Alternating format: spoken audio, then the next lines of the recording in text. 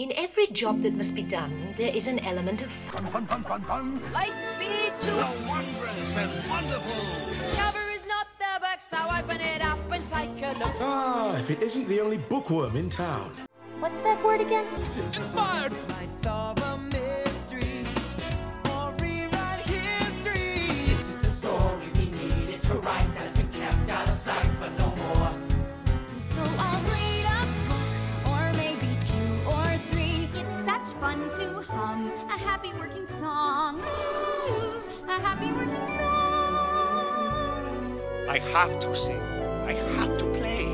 The music, it's not just in me. It is me. We're happier when you don't sing.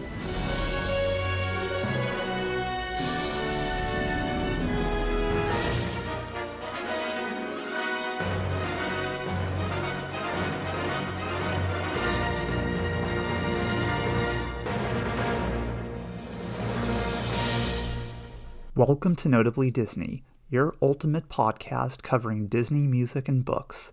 I'm Brett Nachman, your host. Here we dig a little deeper and explore the great wide somewhere about everything under the Walt Disney Company umbrella as it pertains to tunes and writing, from the theme parks and television screens to the Broadway stage and the silver screen, if it relates to anything Disney songs, soundtracks, books, articles, or other things that you can listen to or read about involving Disney, we'll examine it here. Over the decades, the Walt Disney Company has embarked on many projects that never quite came to fruition, and one of those famous endeavors that has rarely been explored, so maybe it's not a famous endeavor, but in my world, it's pretty famous. It hasn't been explored in as much depth, is Disney's intent to build a ski resort in the Mineral King Valley in the 1960s and 70s. So today on Notably Disney, I am joined by journalists and writers Greg Glasgow and Kathryn Mayer, authors of the new book, Disneyland on the Mountain, Walt, the Environmentalist, and the Ski Resort That Never Was. So I'm excited to talk with Greg and Kathryn as they share what they uncovered in their new title, which was published by Rowman and Littlefield. So welcome to the podcast, Greg and Kathryn. Thank you so much. Thanks for having us. Yeah, thanks, Brett. Well, I think I need to ask the obvious question, or maybe it's just obvious to me, but what factors contributed to you both wanting to explore Mineral King and dedicate an entire book to Disney's involvement? This is it's famous for those of us who love Disney history, but for all intents and purposes, relatively niche, and now looking many decades back. What motivated you all to explore this? Yeah, exactly. So I had grown up with Disney. I'm definitely a Disney person. So, I had grown up with the parks, going to Walt Disney World with my family and, watching the movies, watching the shows, everything like that. So I certainly came in as, a Disney fan. And as I got older, I always enjoyed Disney history as well, and really kind of got interested in, especially the theme parks and anything to do with Walt, of course, and what he wanted and what motivated him. And this story, the ski resort story, is one that, I think like a lot of Disney people had heard a little bit about, like bits and pieces over the years. I thought I had read, a very small mention here or there over the years. But several years ago, Greg and I we were in San Francisco in 2018, and we had gone to the Walt Disney Family Museum. And I don't know if you've been there. It's a fantastic museum. Love it. Yeah, isn't it great? They have a giant, for anyone who hasn't been there, they have this giant timeline of Walt Disney's life that essentially, I think, wraps around basically the entire museum. And obviously, as people who know and love Walt, he did a lot. So this timeline was very large. And there was one small mention talking about the fact that he had tried to build the ski resort in Mineral King, California. And on that mention, it also had mentioned his partner on the project was a man named Willie Schaeffler. And Greg and I live in Colorado. Willie Schaeffler was a famous Colorado ski coach for many years and ski champion, very famous in Colorado circles, and was the head ski coach at the University of Denver. And that was my alma mater. It is where Greg and I had both worked and met for many years. So we were like, oh, that's so weird. We had never heard that he was also involved in this. So it was like those, combination of just being interested in this and then also finding out that there was this, Colorado and DU connection. And basically just kind of started digging into this and realizing that, this was like a really huge, comprehensive story that lasted basically almost 2 decades. And no one that we saw had, written this comprehensive book about it. So we thought, hey, let's basically try to do it. So it was really, the motivation was really just our personal interest. And, curious journalist types basically just started digging, realizing, how big this story really was. Well, I guess in that spirit, it makes me wonder, and you're obviously referencing your professions. I studied journalism in my undergrad. There's this notion of your explorers, your modern day explorers. You're trying to curate information, and I want to also explore it a little bit later in terms of the original interviews and new data that you collected. But once you decided you were on this journey, what was your process of procuring these antiquated materials and documents that perhaps had not been unearthed or had been kind of long shadowed? Yeah, it was such a treasure hunt, online and physically to go find. There's actually a whole archive at University of Southern Colorado or Southern California, excuse me, dedicated to Mineral King that was all donated by a woman named Jean Koch, who plays a big role in our book. So we traveled out there. We traveled to the Denver Public Library that has a lot of stuff about Willie Schaeffler, actually, and some other things. But then we came across, I feel like the desire to turn this into a book sort of coincided with finding all this great stuff. I mean, the more we found, the more we really thought, hey, this really could be a book, because then we came across a whole archive of Sierra Club documents and meeting minutes and oral histories of Sierra Club members who were involved in this, and a treasure trove of Disney annual reports where they mention this project and other things that we write about. So, and then we also went through like literally thousands of newspaper articles from the time, which was really interesting to see how it was being covered by journalists at the time this was happening, and to kind of see the excitement when this was first announced, and then sort of the skepticism that started to creep in as this environmental fight started. So, yeah, we just went down probably hundreds of rabbit holes and just kept finding really cool things. So it was really fun, actually. At what point were you all looking at securing the publisher? Was that fairly early on in the process, or was that more organic later? It felt a little more organic because I think at first we were like, first, can we do this? Can we do this? What can we? And of course, we're talking about obviously a long time ago. So, of course, players like Walt Disney, as we all know, he's passed on, but a lot of other people had as well. So we were like, who else could we contact and things like that. I think we even started contacting people before we even started officially putting this together. God bless them for some of these people for talking to us when we're like, hello, would you like to talk to us? Without officially having a book deal or anything like that. But yeah, so it was certainly more, I mean, it really was like a passion project and very genuine for us, because it wasn't like we were searching necessarily we weren't like searching for a book that we wanted to write. It was simply that we just became obsessed with this specific story.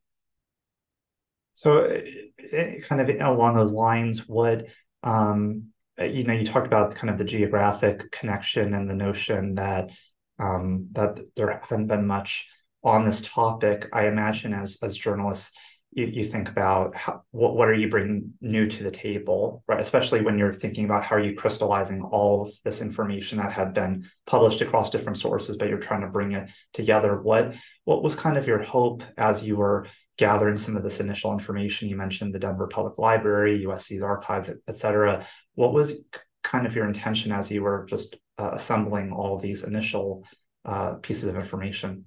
Yeah, I think at the beginning it was really kind of like you said, it's like, okay, there's bits and pieces that have been told of this in various spots, but it's never kind of been all brought together in terms of the Disney side, the environmental side, the legal side. There was so many elements to it. And then I think, that was probably our goal at first, was just, let's just put all this information together in one place, and make it an entertaining, hopefully engaging read. But then I think as then all that came together, we started to kind of synthesize and process it more, and hopefully got into kind of larger issues about, what did it mean, for the Disney company? What did it mean for the environmental movement and all that kind of stuff? So it was definitely a process of just pulling a lot of pieces together. And then once, almost like a puzzle. And then once the puzzle's together, looking at the whole picture that those pieces created and trying to sort of describe that in a bigger way. Yeah. And adding on, of course, more information that wasn't available simply in reports and things like that, but through interviews and lots of other things like that as well. So were you conducting interviews after you had already processed a lot of the information, or was that in tandem? I would say it was in tandem, but I think we certainly went back, certainly. And again, kind people that that talked to us, numerous times and said, one more, other follow-up questions. But yeah, that's a good question. It was definitely in tandem, and then, later on figuring out exactly some of the holes and things like that.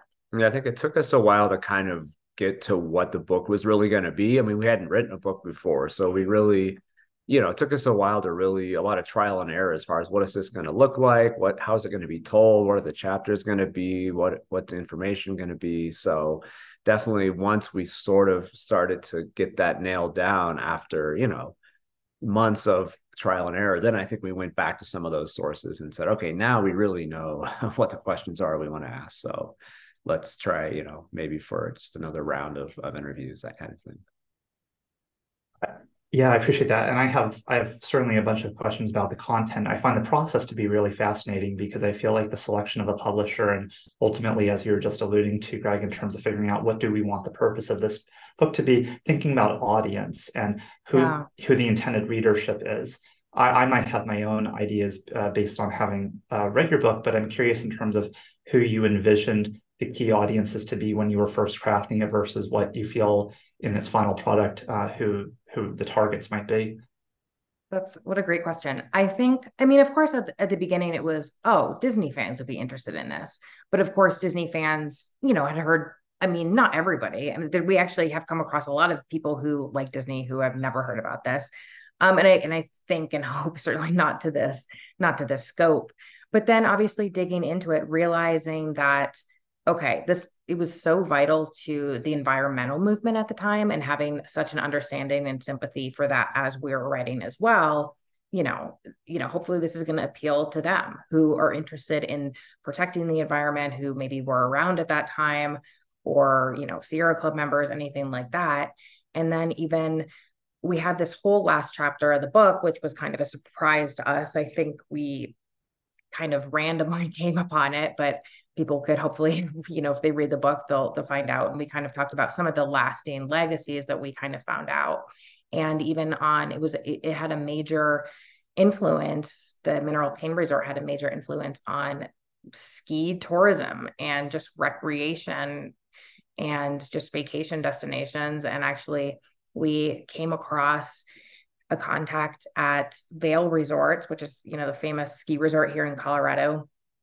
A guy who in the 1980s, then basically he was friends with then Disney president Frank Wells, but then basically essentially took a ton of the mineral cane ideas and used them, and it became a massive success. So, also the ski audience as well. So, our goal quickly, I wouldn't say, maybe not quickly, but eventually, when we realized, we talked to people on the Disney side, we talked to people on the environmental side, we got, information on both.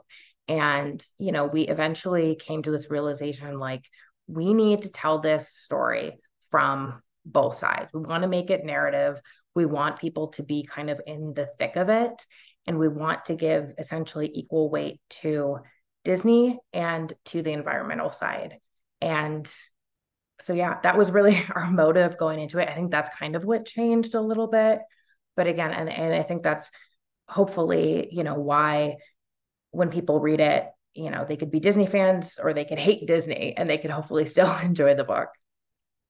Well, and what I find fascinating about Mineral King and the topic is just the notion of it's a confluence of very passionate individuals. Like you're talking about the environmentalists who want to protect our natural land, and then there's a lot of like warm feelings that are associated with that, and then similarly, how people feel about Disney, and then the clash that emerges, if you will, because of different interpretations of how you can use land, and certainly in more recent decades, Disney's had a much more salient and positive role in terms of environmental efforts. But I interpret it as a reader as though you both are demonstrating your role as journalists, and that there's a good deal of objectivity, and you're not necessarily favoring one side or another. You're just kind of presenting the facts and the narratives that were very prevalent at the time. Yeah, I'm glad you feel that way, because that was, as Kathryn said, that was important to us to be very objective and just it was just a good story. I mean, the more we found out about the legal side of it, the environmental side of it, the Disney side, there was so many little fun facts and personalities and all these cameos by famous politicians and celebrities and things. And it just, was just a really good story to tell. And our real goal was just to tell it well and not really choose sides. I also loved, you mentioned Vail, Colorado. There was the archival photograph, if you will, of Sport Goofy, which I had never seen before, because there are so rarely instances of characters being featured outside of Disney official spaces. That was kind of a fun find there. Yeah, that was cool. That was actually a friend of ours who grew up in Vail and gave us that photo, because we started talking to her about this. She's like, "Oh, I remember Sport Goofy. I used to see him all the time when I skied there." So that was like, she's like, "I think I even have a photo." So that's how we came across that photo. But yeah, that's definitely another one of those cool facts that like we certainly had never heard of Sport Goofy. Who knew? No kidding. Well, you mentioned how you conducted original interviews with folks who are connected to Mineral King. What I find really fascinating is when I talk with authors who are essentially speaking with folks who are in their 70s, 80s, older, because this is history that goes back now more than 50 years. Right. And so, how do you track folks down when it can be very difficult, and they're perhaps like not as publicly listed as certain other professionals? Oh my goodness, that is a great question. I feel like now we kind of look at each other and be like, how did we find some of these people? I don't know. Like sometimes we'd find one person.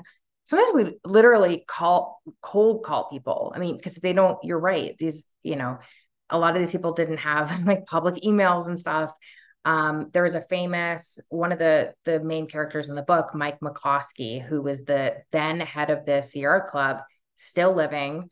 He was a great resource for us, was extremely kind with his time, very famous in environmental circles. And how did we track him down? He had published a memoir several years ago, and we just reached out to his publisher and said, do you know how to get in touch with him? And then a day later, I think we got an email from him that said, "I hear you want to talk to me about Mineral King." So, and then even a couple cases, or people would reach out to their kids, or literally would say, "Was your father so and so?" Like it's based on where you live in your profession, it seems like you're probably related to this person. So, I mean, there was a lot of kind of cold calling and just stabs in the dark, but we turned out to be accurate for most of them. So, and sometimes if we talk to someone, they would say, "Hey, you can also speak to so-and-so." I'm trying to think, a couple of people on the Disney side was harder just because, again, obviously there was no Walt Disney.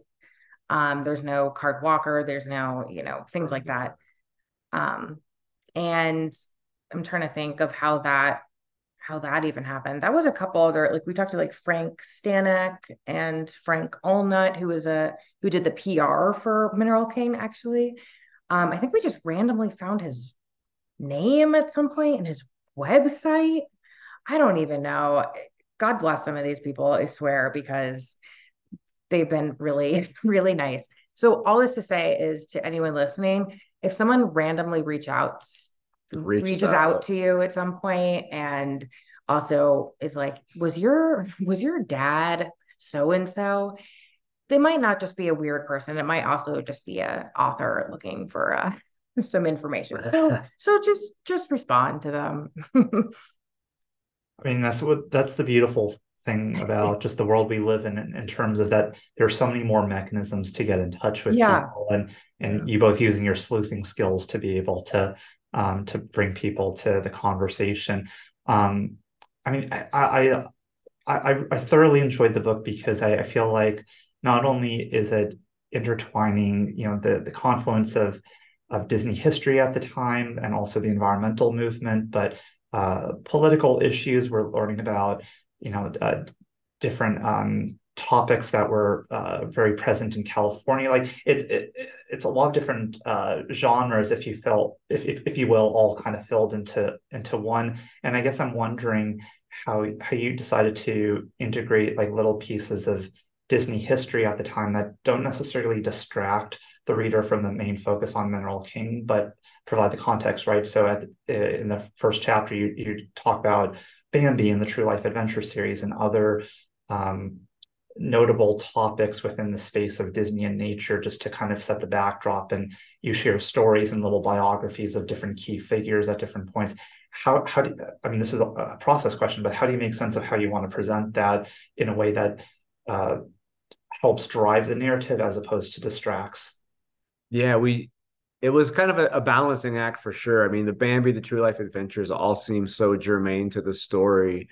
And then, the 60s was such like a fertile time for Disney. And I mean, obviously other books have mentioned things like the World's Fair and Mary Poppins and of course Disney World and all these other things that were happening. But we just really wanted to try to put it all in some context and really get at like where Mineral King fit into the larger picture of what was going on. And then with the people too, I guess again, we could have easily just told it sort of in a dry way with a lot of facts and things like that, but we just really felt like trying to create characters and trying to really bring in the humanity of these people hopefully makes for a richer reading experience. So that's really, hopefully we didn't overdo it by giving long biographies of every person that we mentioned, but there were just set like for someone like Roy Disney or Card Walker or people like that, or some on the environmental side, Michael McCloskey and things. It just seemed to really add to kind of the richer, larger picture of this entire story to kind of bring those people to life some. Yeah. And sometimes, I mean, it would make sense in the, and we wouldn't realize this until we were, researching this more and finding the information. But, the way that they had built Disneyland then later influenced how they thought about Mineral King and wanting to have, extra land if they wanted and things like that. So it all kind of made a lot of sense. We briefly mentioned Celebrity Sports Center in Denver, which is another random, Disney kind of theme center, partly Disney owned. And that was another thing where we were like, oh, that was happening too. But then we found out that they were also planning to use that as training for employees of Mineral King. So it all kind of had this, it all made sense. It all really came together. And, that's what's always so interesting about the Disney company is they're so strategic about so much. And I think maybe even then maybe more so than today when they have their hands in so many different things, but back then especially, I mean, we're seeing how everything really plays into other things that they're doing. Yeah, everything is interconnected. And you mentioned the Celebrity Sports Center. It was also used as a space to train Walt Disney World employees too, because it was just a huge enterprise. What I found really fascinating, I mean, I had heard a little bit about Mineral King here and there over the years, obviously not in such a concentrated manner. I was really struck by something that you mentioned in some of the early chapters about how would guests get up to the resort, and you mentioned the notion of Disney contemplating using the monorail system to take people up from the Kauai River Canyon up to the Scenic Valley. You mentioned the people mover potentially being employed. Can you share a little bit about how Disney was thinking about utilizing some of its existing technology to serve the resort? Mhm. Yeah, that was really interesting that we found. So, I mean, one of the people that we found actually who had written a lot about Mineral King back when it was happening was a guy named John Harper, who was a Sierra Club member and was very opposed to this development and really kind of spearheaded a lot of the opposition. But the first that he heard about it was back in, I think, in 1962 or 63, when one of the rangers in the area mentioned to him that Disney was conducting a study on monorails in that area, which, you know, if you think about a monorail going up through like a forest, it seems a little it can be quite difficult to do. And I think Disney eventually realized that it would be difficult. But it is kind of funny that that was their first thought, was monorail.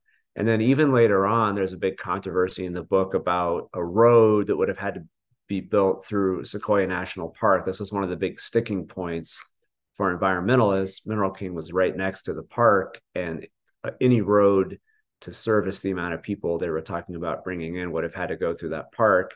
And there's a point where Stuart Udall, the Secretary of the Interior, was really pressing them to look into like electric railways and things like that. And then, yeah, then we found the mention of the People Mover. Basically, is what they created for the World's Fair, actually. And then they were going to spin it off there. That would have been this kind of transportation system where once people had parked in this underground garage, of course, hiding the cars from the beautiful landscape, then they would kind of go on one of two tracks, and one track would take day skiers right up to the mountainside. And then if people were staying at the hotels, they would get on a different track, and that would take them to their room where their bags and stuff would be waiting. So it was cool to see these little glimmers of other Disney technology that they wanted to use. Like you said, all that synergy they had between all the parts of what they were doing. There are such parallels to Walt's original plans for Epcot, the city, but the community in that way, in terms of the like transportation hubs, where it would be like these different layers of transportation mechanisms for folks to branch out to different industries and neighborhoods and spaces. It's fascinating to see that, because again, you talk about the 1960s as just this really concentrated time of a lot of activity. This was in many ways happening, or the development of Mineral King, at least when Walt was still alive, was happening in concert with the plans for Epcot, the community. So it's fascinating to see those consistent elements. Yeah, I mean, Walt's commitment to doing this kind of thing and, you know, keeping cars off roads and trying to find alternative methods of transportation and stuff wasn't any sort of a gimmick, or, you know, I mean, it was genuine. That was one of the neatest things we found, is that his desire for all this stuff was really pure, and he was really excited about using alternative technology. And he was excited about a place that would have no cars allowed and that would like celebrate natural beauty and stuff like that. So the finding out just how genuine his passion for it was really made it, you know, that side of the story all the richer for that. And needless to say, with Walt's passing, as has been chronicled in many spaces, created so much disruption for the company in terms of having central vision across so many of its businesses. But there was resistance prior to Walt's passing, as you mentioned. But one of the quotes that really stands out for me from your book is, quote, in terms of the notion of Disney having a presence in Mineral King, was, quote, like Mickey Mouse and Mineral King were akin to oil and water. They were simply two different consistencies that weren't meant to mix. Instead, they formed different layers, different ideas that would never blend, end quote. So it makes me wonder, you know, and I feel like a bit of a better understanding having read the book, but for listeners who are perhaps getting more acquainted, why is it, per your quote, that so many doubted what Disney could offer in terms of having a resort presence in this natural space? Yeah. And again, I mean, I think it's important to note that that's, you know, the naysayers. There are people, of course, who were excited about it. But I think, my gosh, it was such an interesting time. And I think that was when we talk about it ourselves, I almost feel like that was the biggest obstacle. It was, I mean, there was a number of different things, but it was really the timing of this. We're talking about the 1960s, the 1970s. There's a lot of movement as far as kind of anti-development, pro-environment. And I think it's, you know, it wasn't Disney's fault. It wasn't, in Walt, especially, like Greg was saying, he was doing this in a very genuine way. I mean, from our point of view, he really cared about nature. He cared about wildlife, and he was really excited about this. I mean, arguably just as excited, maybe even more so than any of these theme parks. But I think that this area in Mineral King it wasn't not developed because there wasn't infrastructure there, which is important to note. There were about 60 some, a little bit less than 70 cabins. There was a post office, there was a general store and things like that. But I mean, obviously, putting in numerous different hotels, putting in restaurants, putting in, a movie theater like they were planning, tons of ski lifts, that was going to change the game, obviously, a great deal. There was going to be thousands of people that came there every day. And another thing, one of the sticking points, I think, was that Walt at one point had said, like he said about Walt Disney World and Disneyland, he said, this is not going to be finished. We're always kind of be, moving forward. We're always going to be having different ideas. And that also became kind of a rallying cry against this. Like, he says he's just going to do this for now, but just wait, it's going to be even bigger and more ridiculous, than what he's saying. I think that's part of it. And again, Mineral King 2 was right next to, at the time, it was right next to Sequoia National Park. And a lot of people had felt that area should be in Sequoia National Park. And they had to build this road as well. And that was a main sticking point as well, is because they basically had to construct this all-weather highway to replace this very primitive, narrow, slightly dangerous road that went into Mineral King. It would actually cut through the park. So it was certainly a combination of things. But I mean, I think the biggest strike against it was the time and just a lot of activism. And I don't think Disney kind of has the same negative connotation. You know how some people kind of think about Disneyfying things, and they don't like that necessarily. And I think a lot of people have that attitude, especially today. I don't think it was anything like it is today back then. But certainly, it's kind of, people think it's kind of like a cheesy situation. It's, the amusement park, it has Mickey Mouse. It doesn't belong in the mountains. And that was a big argument against it. Well, and I think what's also worth noting is that fingers were pointed in all directions, as your yes. Book notes. I mean, toward the Forest Service, toward politicians, toward the Sierra Club. I mean, everybody's just saying, like, why have this there? And Disney wasn't the only, I mean, I think what's worth knowing, Disney is not the only entity that wanted to have a resort here. You mentioned actress Janet Leigh from Psycho was one of the potential main contenders here. So a lot of different folks with privilege and power wanted to have a stake in this, but Disney ultimately was the one that in some ways prevailed, but then also fell down too. Yeah, exactly. It was interesting. Janet Leigh in particular, and her husband Robert Brandt, and the thing with this whole resort is, to your point, is this was on national forest land, and the Forest Service put this area up for bid to be a ski area. It wasn't like Walt just waltzed into the most beautiful mountain spot in California and said, "I'm putting a ski resort here, darn it." I mean, this was the Forest Service got the ball rolling on this and said, we have this land, it's perfect for skiing. We invite anyone who has the means and the money and the experience to bid to do this. So there were 6 bidders all in total, and Walt and Robert Brandt and Janet Leigh among them. And Walt ended up, of course, winning the rights to do this, but it was a government initiative, really. There was a point too. There was one character that we talk about a lot in the book. Her name is Jean Koch, and she was a cabin owner. And she was the one that donated all of these materials and hundreds, thousands, I think, of artifacts and letters that she wrote. So she was anti the development because she had a cabin there. Of course, she didn't want this to happen.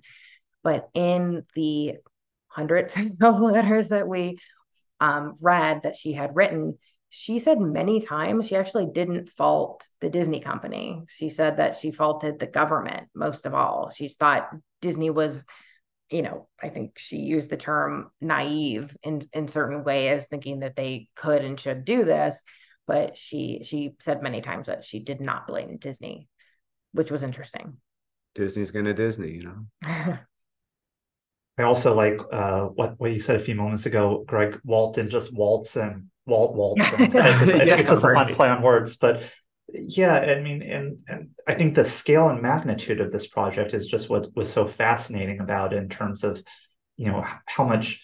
I mean, we talk about Disney's impact in Florida, but this would have brought so much tourism to the Mineral King Valley and would have really changed the whole infrastructure there.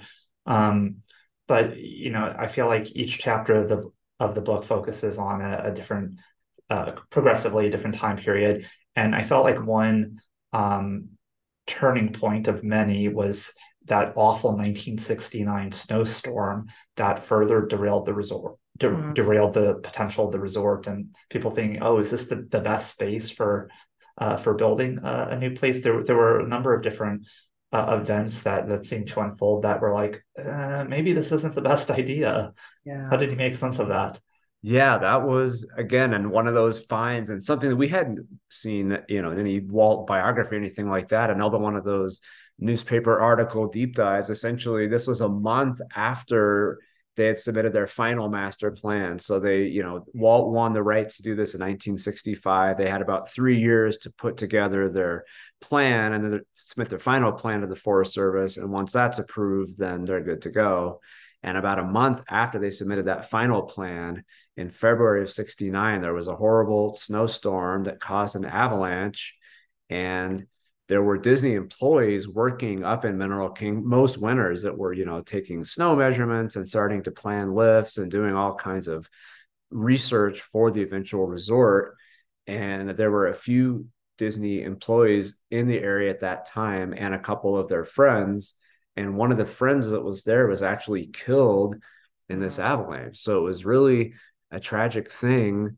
And, it was right after Disney in their final master plan had sort of noted, oh, we can control snow. They basically said something to the effect of, the snow moves when we tell it to, kind of thing, and sort of touting how avalanche safe their plan was. And then this happens and was really, that's one of the things that the Sierra Club kind of seized on when they started to look into legal remedies for this. And one of the points in their lawsuit was that avalanche studies obviously had sort of not been adequately done. So yeah, it was a pretty tragic moment for that whole project.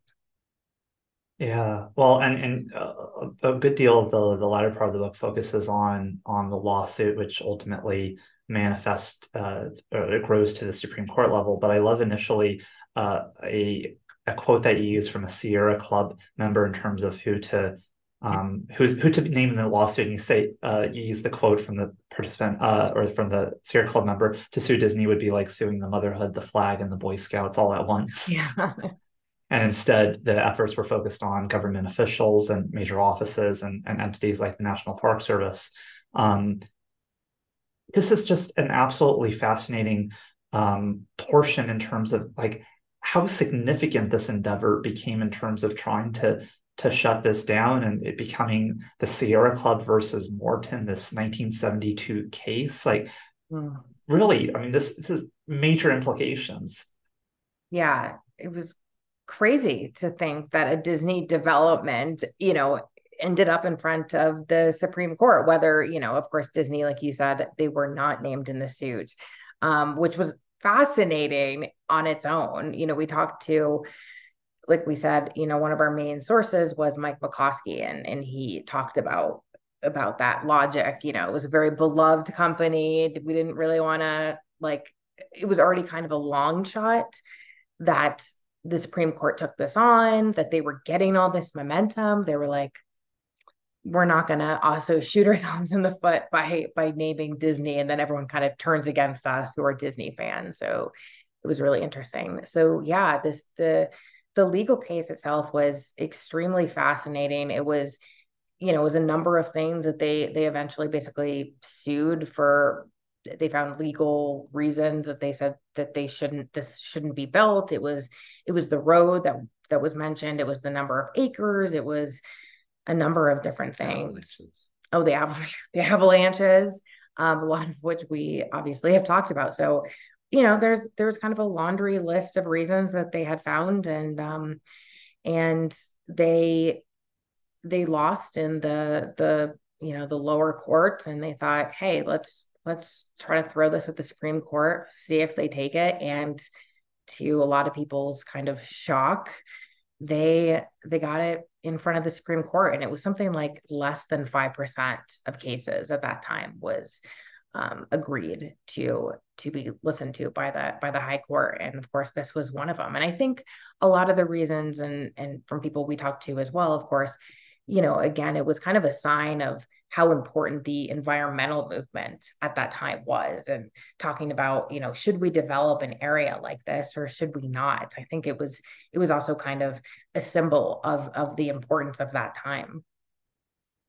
Well, and what's really interesting too, the Sierra Club lost after a 4-3 vote. But then they realized, they could amend the complaint in the district court. But it seems like, at least my interpretation, I'd love some clarity or context from you all. What really was the nail in the coffin was the National Parks and Recreation Act.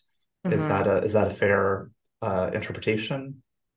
Yeah, I mean, that came maybe about 5 or 6 years after that Supreme Court thing. Yeah, that was the final nail in the coffin. The court, yeah, it is interesting because, coming in the story, knowing what we knew, okay, there's went to the Supreme Court. We know that a Disney resort doesn't exist in California, so therefore they must have won the case, right? But as you said, they didn't. The court ruled in favor of the resort going forward. So all the things that happened after that, including also the National Environmental Policy Act that required these environmental impact statements to be written, that really hung it up for a few years as well. So it was like kind of after the Supreme Court decision, even though the Supreme Court said, you can go ahead and build it. Of course, once the Sierra Club refiled their lawsuit, then everything's in limbo again. Now they got to do an environmental impact statement. It's in more limbo. But yeah, and then by the time that the National Parks and Recreation Act happened in 1978, I mean, it was, more or less, it had already been pretty inactive for a while, but that was, like you said, that really was the final nail in the coffin for sure. But even after the case was ruled, I think it got, I think part of it was that it got momentum, it got people's attention as far as, having an opinion on this Mineral King decision, and wanting, and people were saying, hey, I agree, like this shouldn't be developed. And then suddenly we saw a lot of different protests that were happening. Even after the Supreme Court case, we saw a protest on Disneyland, which was really fascinating. We saw other hike-ins, and there were protesters outside of Disney shareholder meetings and stuff like that. And so even though, we're talking about after all this legal battle, then Disney is saying, oh my God, this is still going on, and so it was a big headache, obviously. It's just such a fascinating chronology. Like I felt like, if without really much context, that everything really just died in the early 70s, but this really was drawn out for so long. And what so many of us as Disney connoisseurs and historians appreciate is good ideas never die. And that's where the end of the book, I think, is a nice illustration of how aspects of Mineral King and ways in which Disney hoped to create that type of destination ultimately manifested across other spaces. Can you share a little bit about how it lives on in a variety of ways? I mean, we can see looking at the plans and just what they had in mind. I mean, it obviously lives on just in the ski business with the way that resorts are now, essentially what Walt wanted to do then, which, family friendly year round, all sorts of shopping, dining, like a pure escape. But then, within Disney as well, it's like you look at something like the Grand Californian Hotel in California, or even like the Redwood Challenge Park in California Adventure, to us really is like, this really looks like maybe this could have been in Mineral King, and this, and they have so many hotels. Even there's a Sequoia Lodge at Disneyland Paris. There's the Animal Kingdom Lodge. There's just a lot. It's interesting how many properties they have that really seem to kind of channel this wilderness national park sort of vibe. And we can't say that it all came directly out of Mineral King planning or anything, but it's interesting to see those echoes in a lot of that design. And the Country Bear Jamboree, which was envisioned for the lodge. Yes, exactly. That was a fun. I mean, I think people, that's the one I feel like I had, that's kind of the lore the people, the Disney fans know about, but that was definitely a fun to hear about that was intended for Mineral King. And that was, when Walt had said many times that he wanted to keep this area mostly, really about the beauty and understanding nature. There was going to be wilderness, talks and walks and education was happening. And then when they started thinking about it, he was like, you know what? I think we need a little bit of fun entertainment, which was interesting. So, that was obviously the first thing. And who knows what would have, what else might have appeared there too, if the Country Bear Jamboree was going to end up there.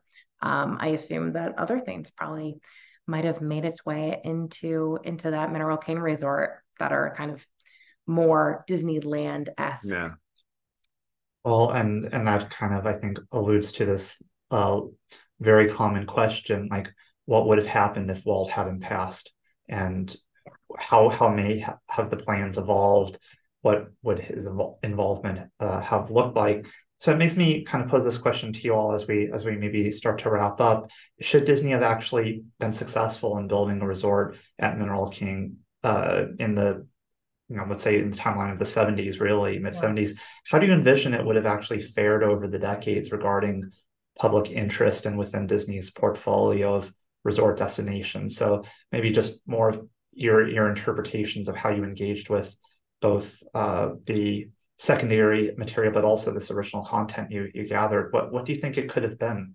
I mean, I can't imagine that it would not have been a massive success. I think that they were, as usual, ahead of their time in what they were trying to build. And we see kind of, year-round ski destinations that have become massively successful. But if you put Disney in charge of it, I think it would have been a big success. And it would have brought, I think there's always that question of to build something is also to make it accessible, because this Mineral King area, while beautiful, it's difficult to get to, and this would have made a lot of people enjoy it more and easily get there. But this would have been in between, if it had gone according to plan, it would have been sandwiched in between Disneyland and Walt Disney World. And I feel like it would have been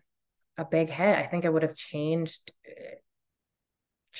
the way we think about recreation. And we say it's a ski resort, but I think it was going to be a lot bigger than that. It was going to be much different than that too, and attract people who didn't just ski and things like that. So yeah, it would have been really, really super interesting to see. I mean, look at what Disney has done with, their cruise line. That seemed in some ways kind of a shot in the dark. We didn't know, how that would turn out. Obviously, it has become a massive hit. And I think, when you kind of think about their vacation portfolio, which, the theme parks obviously being the bread and butter still of this company, I think this probably would have been a slam dunk. I mean, it kind of almost makes sense that they would have had this in their portfolio.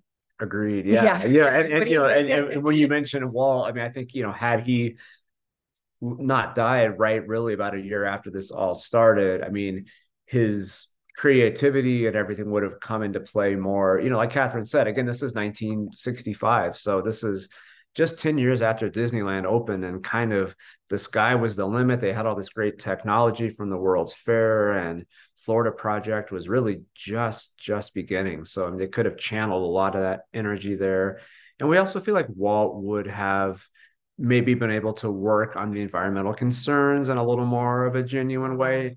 This is a guy that was actually, as we found in our research, was lauded by environmental groups that had an honorary lifetime membership to the Sierra Club of all places that he had gotten 10 years earlier. So, he spoke this language, and he very well might have been able to sit down and had the interest to sit down and not just thought, he wasn't really aware of the resistance that hadn't really started. It was starting a little, but it certainly hadn't grown to where it was. But I think he would have been interested, and not just thought, not that anyone necessarily thought, oh, we're Disney, we can do whatever we want, especially not at that time. But I just think Walt would have maybe had a more genuine desire to say, let's hear what these people have to say. Let's see if we can work with them on these concerns, and maybe we can still make this happen. What do you think, Brett? Do you think that this would have been successful?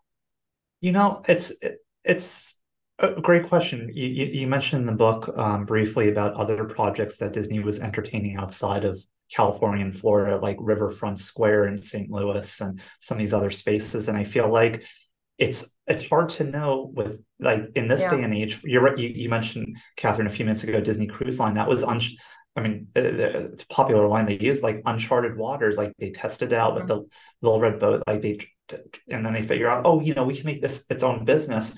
I feel like we see elements of this with the Disney Vacation Club, right? Building the resort in Hawaii, or even having Hilton Head and Vero Beach, like these non-theme park destinations, but where there's still a Disney presence. I feel like this could have been the origin of that portfolio, if you will. But it's I think it really would have set a template for what all of the subsequent major resort destinations would have been like. But again, it all comes down to what was the level of tourism going to be like, and access, right? Airports, roads, the highway, obviously, that you mentioned, that would have been one of the pillars here. Yeah, it's fascinating. Really. What's your takeaway on the other side of having written this book? Now it's published. Now folks can engage with it. What no longer being entrenched with all the materials and countless letters and interviews. What's your takeaway in having developed such a fascinating and well needed endeavor? I mean, the biggest takeaway, I think, like we said, is just that we hope we told a good story. We hope that it's engaging to people, that they'll, read it and come away with a lot of information, but also hopefully feeling like they had a good reading experience, and a lot of these characters and things came to life, and just getting a sense, again, we know about the tenacity of Disney, and we know that, they undergo challenges from time to time, and they have projects that fail. But I think this one is particularly interesting in sort of how long they kept working on it. I mean, I think the common wisdom is, oh yeah, Disney tried this, it didn't really work out, they kind of just walked away from it. You read a lot about Mineral King, Disney walked away, but as you find in the book, that really isn't the case. Even after that 1978 act, Card Walker wrote kind of an angry letter to Jimmy Carter saying, hey, we spent years on this, tons of money, risked our reputation, like how dare you sort of just let this act come across that takes it away. So I think, a lot of interesting Disney history to be learned, and just a lot of neat insights about the company itself. What do you think? Yeah, no, yeah, I agree. I definitely, we just hope that we told a good story, and that we tell it in a way that people, even if they think that they know some of it, hopefully, I don't think they know all of this, unless they did years and years of research like we did. So hopefully not, but yeah, and I hope they come away with an understanding of both sides of it too. I think that's another important part, like we've talked about, because it's just, I mean, it's good to have the perspective of both. And I think I think it was important. And it's, it's really kind of changed the Disney trajectory, it's changed the environmental trajectory. So it's good to have that understanding, I think. Yeah, very holistic to be sure. Yeah. Before we wrap up, I'm going to ask you some Disney related opinion questions All for you. I'm going right. to start off with some music questions. Okay. So Kathryn, if maybe you want to go first, and then Greg, and we can switch Sure. it up. What Disney soundtrack did you listen to most while growing up? Probably, definitely. I mean, Beauty and the Beast and Aladdin were the two. Were kind of. I was a late. I was born in the 80s, so in the later 80s, early 90s was kind of my coming of age for sure. So it was definitely Beauty and the Beast, and I would say Aladdin. Ooh, and The Little Mermaid. It was all of that. It was definitely the resurgence of that. And Beauty and the Beast to this day is still my favorite Disney film. I'm a bit older than Kathryn, but the one record I remember having was actually Winnie the Pooh. So I remember having like the LP, Wonderful Thing About Tigger is and Blustery Day and all those, listening to that record over and over. So that's the one that sticks out for me. And then if I were to think of a tie-in there, Greg, well, the Many Adventures of Winnie the Pooh attraction is in Critter Country in Disneyland, which is kind of in the same vein as Mineral King. You didn't plan that at all. Yes. All goes back to Mineral King. Yes. Greg, we'll start you off with the next one. What Disney song most recently got stuck in your head? Oh boy. The one from Moana that's You're welcome. No. How Far I'll Go? No, the one that Lin-Manuel Miranda sings. Why can't I think of what it's called? The We'll Find the Way. Yeah, whatever that one is. Yeah, that's the one that one's always in my head for some reason. I don't know why. The melody of that is great, and I love the lyrics too. So that's what I. How about you, Kathryn? Ooh, more recently. Ooh. I feel like I constantly have the Monsters Inc. like instrumental. Oh yes. In my, I don't know, like a little soundtrack of my life, like just kind of walking around. I don't know. I think we also we also spent time recently in Disney's California Adventure, which I love, but they have that Monsters Inc. like Mike and Sully's Rescue. What is it called? Monsters to the Rescue. Yeah. So I always enjoy that. Yeah. That's probably not what I would have thought I was gonna ask or answer, but that popped into my mind, as it often does. And so we know The Way and the Monsters Inc. theme by Randy Newman. Yeah. I like that. Okay. Yeah. There you go. Okay, Kathryn, here's your next question. What Disney film do you feel has the most underrated music? Underrated. Oh, I love Lady and the Tramp. I wouldn't say it's underrated though. Underrated music though. Well, I know. I mean the music, because I'm like a Peggy Lee type person. But that's not. I wouldn't say that's underrated.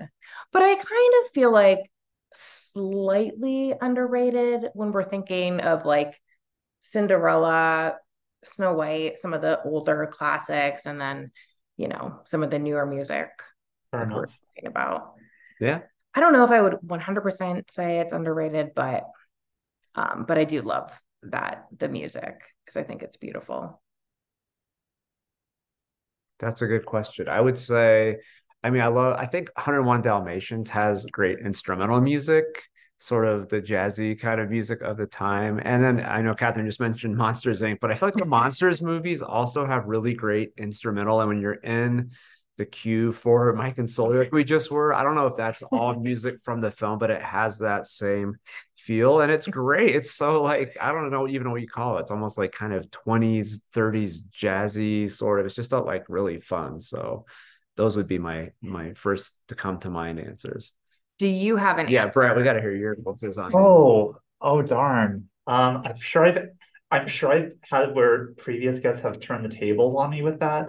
And generally what I would say, and I've said it before, I believe, is Hunchback of Notre Dame, which is has a fantastic score by Alan Menken, and the lyrics are by Stephen Schwartz, of Wicked fame, among others. Yeah, I mean, I see, I love Monsters Inc. score, but I'm not sure if I'd say it did get an Oscar nomination, if I'm not mistaken. Oh, well, there you go. Not underrated. But I don't think people like listen to it enough. Like I don't think that. Yeah. So I agree with you pulling there. out the record. Yeah, I mean, just that's the a shit. fantastic score by Randy It Newman. is. It really is. Yeah. Okay. A couple of book questions for you, and then one random question, and then we'll wrap up with how listeners can check out the book and follow you both. So a couple book questions. Kathryn, let's start with you. What is the most recent Disney related book that you've read? It could be nonfiction, it could be fiction, it could be adjacent to Disney, like Star Wars or Marvel or anything like that. I'm actually in the middle of reading the Kingdom Keepers series. Have you read those? I've a long time ago. Yeah, I read them like a while. I mean, obviously, yeah, many years ago. And then I don't know why, I just thought that would be a fun kind of, especially around like kind of like fall, spooky, so I was reading that. A nonfiction Disney book that I not sometime last year, I believe, that I read and loved was The Queens of Animation, which was by Natalia Holt. I don't know if you're familiar with that book, but so she talks about all the women behind the Disney films and Disney theme parks and things like that. So really, really good read. Nice. How about for you, Greg? I think, well, I mean, for the Mineral King book, definitely looked at the Bob Thomas Disney biography, which was, a really good one, full of great information. And then actually one of our readers for our book that we connected with early on with this was Jake Friedman, who wrote the book, The Disney Revolt, about the strike back in the 40s. So I'm about halfway through that one right now. And it's just super interesting, like how, we take sort of this 20-year battle into a book, but he takes really this kind of more microcosm of something that happened in a shorter time in Disney and really just blows it out from all angles. And it's really, really well done. That's great to hear. What's the other question? Okay, so you said this was your first book. So if you could write a second Disney book on any topic, although maybe you don't want to share your secrets or what's rumbling inside, but what would it be? Greg, we'll start with you for this one. Boy, I think something. I mean, I'm a music fan and a very amateur musician. I think something on music would be really cool. I don't know what exactly, but almost something where I don't know if it would be like a deep dive into the music of one particular film, or maybe a look at some of the lesser known songs or composers. But I feel like there's such richness with music that has been explored to some degree in other books and other things, movies and stuff. But I just feel like there's other great books to be written about Disney music. Monsters Inc. music. Monsters Inc. That's it. That's our next book. You heard it here. Yeah, that's funny. For me, I mean, I'm always kind of like a theme park person. That's kind of, so maybe something on. Is there something on on like the making of Walt Disney World? I feel like there's. Oh yes. I mean, I know there's some, and I feel like Disneyland has had the bulk of them more than Disney World.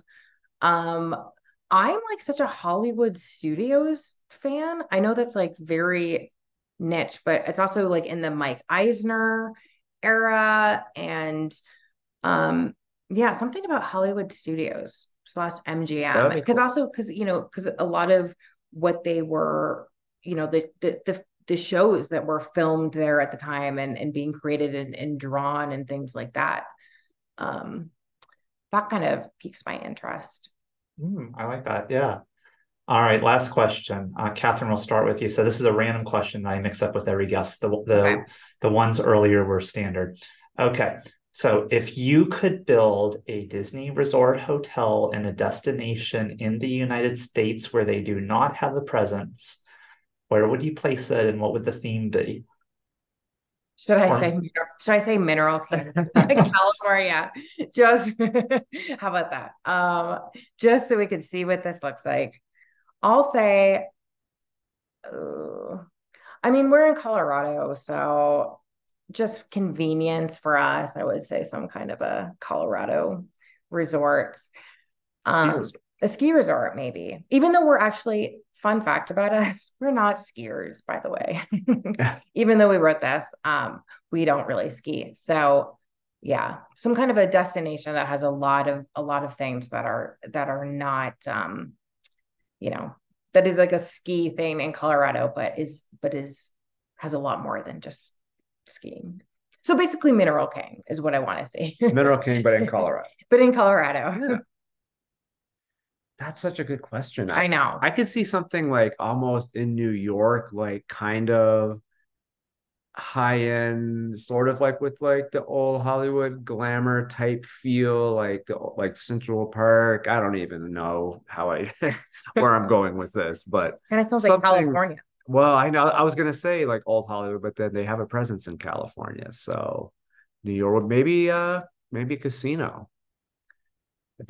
Disney casino in Nevada. Debauchery. That could be cool. And it'd be Scrooge McDuck as the mascot. Yeah, exactly. Yes. You could see it. I could totally see like it, actually.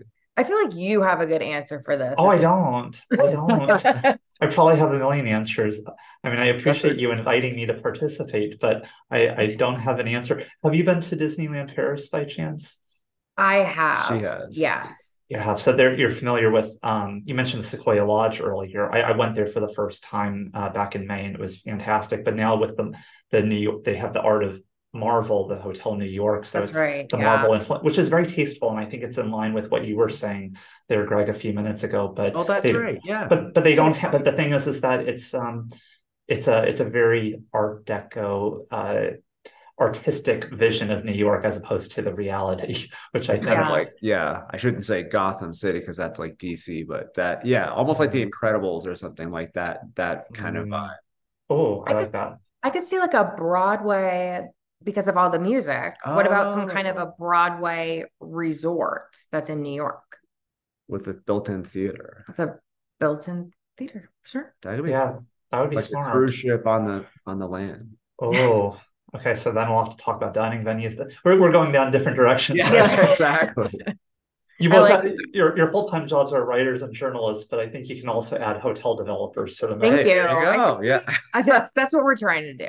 That's the next goal now that you say it. We've never had this goal until you just said it, but now it's the new lifetime goal for sure. You're pivoting a little bit. Let's make sure we know where listeners can pick up a copy of the book and where they can find you both, your other work, your social media presence. Feel free to share whatever you'd like. Yeah, so we do have a website. It is called DisneylandOnTheMountain.com. So it's obviously a lot about our book, and it does have links to where you can find the book and buy it. So of course, any online presence that you can think of, Amazon, Barnes and Noble, Bookshop, things like that, it's available. So yeah, please read it. We'd love to hear from you. And our website also has information on, reaching out to us. It has our social media handles and things like that, and a contact form. So please shoot us a message if you have any questions, or if you'd like to, talk about the book, or, want to tell us which side you were on, or want to tell us what Disney resort you would like to see. Yeah. As the three of us start our own company as developers. Fair enough. Greg, Kathryn, it's been an absolute pleasure talking with you both today. Thank you for joining me, but also thank you for adding another worthy addition to our Disney bookshelves. Oh, thank you so much. It was so fun. Yeah, your questions were great. It was great talking with you. Much appreciated. And thank you again to Greg Glasgow and Kathryn Mayer for joining me on Notably Disney to talk about Disneyland on the Mountain, Walt the Environmentalists, and the ski resort that never was.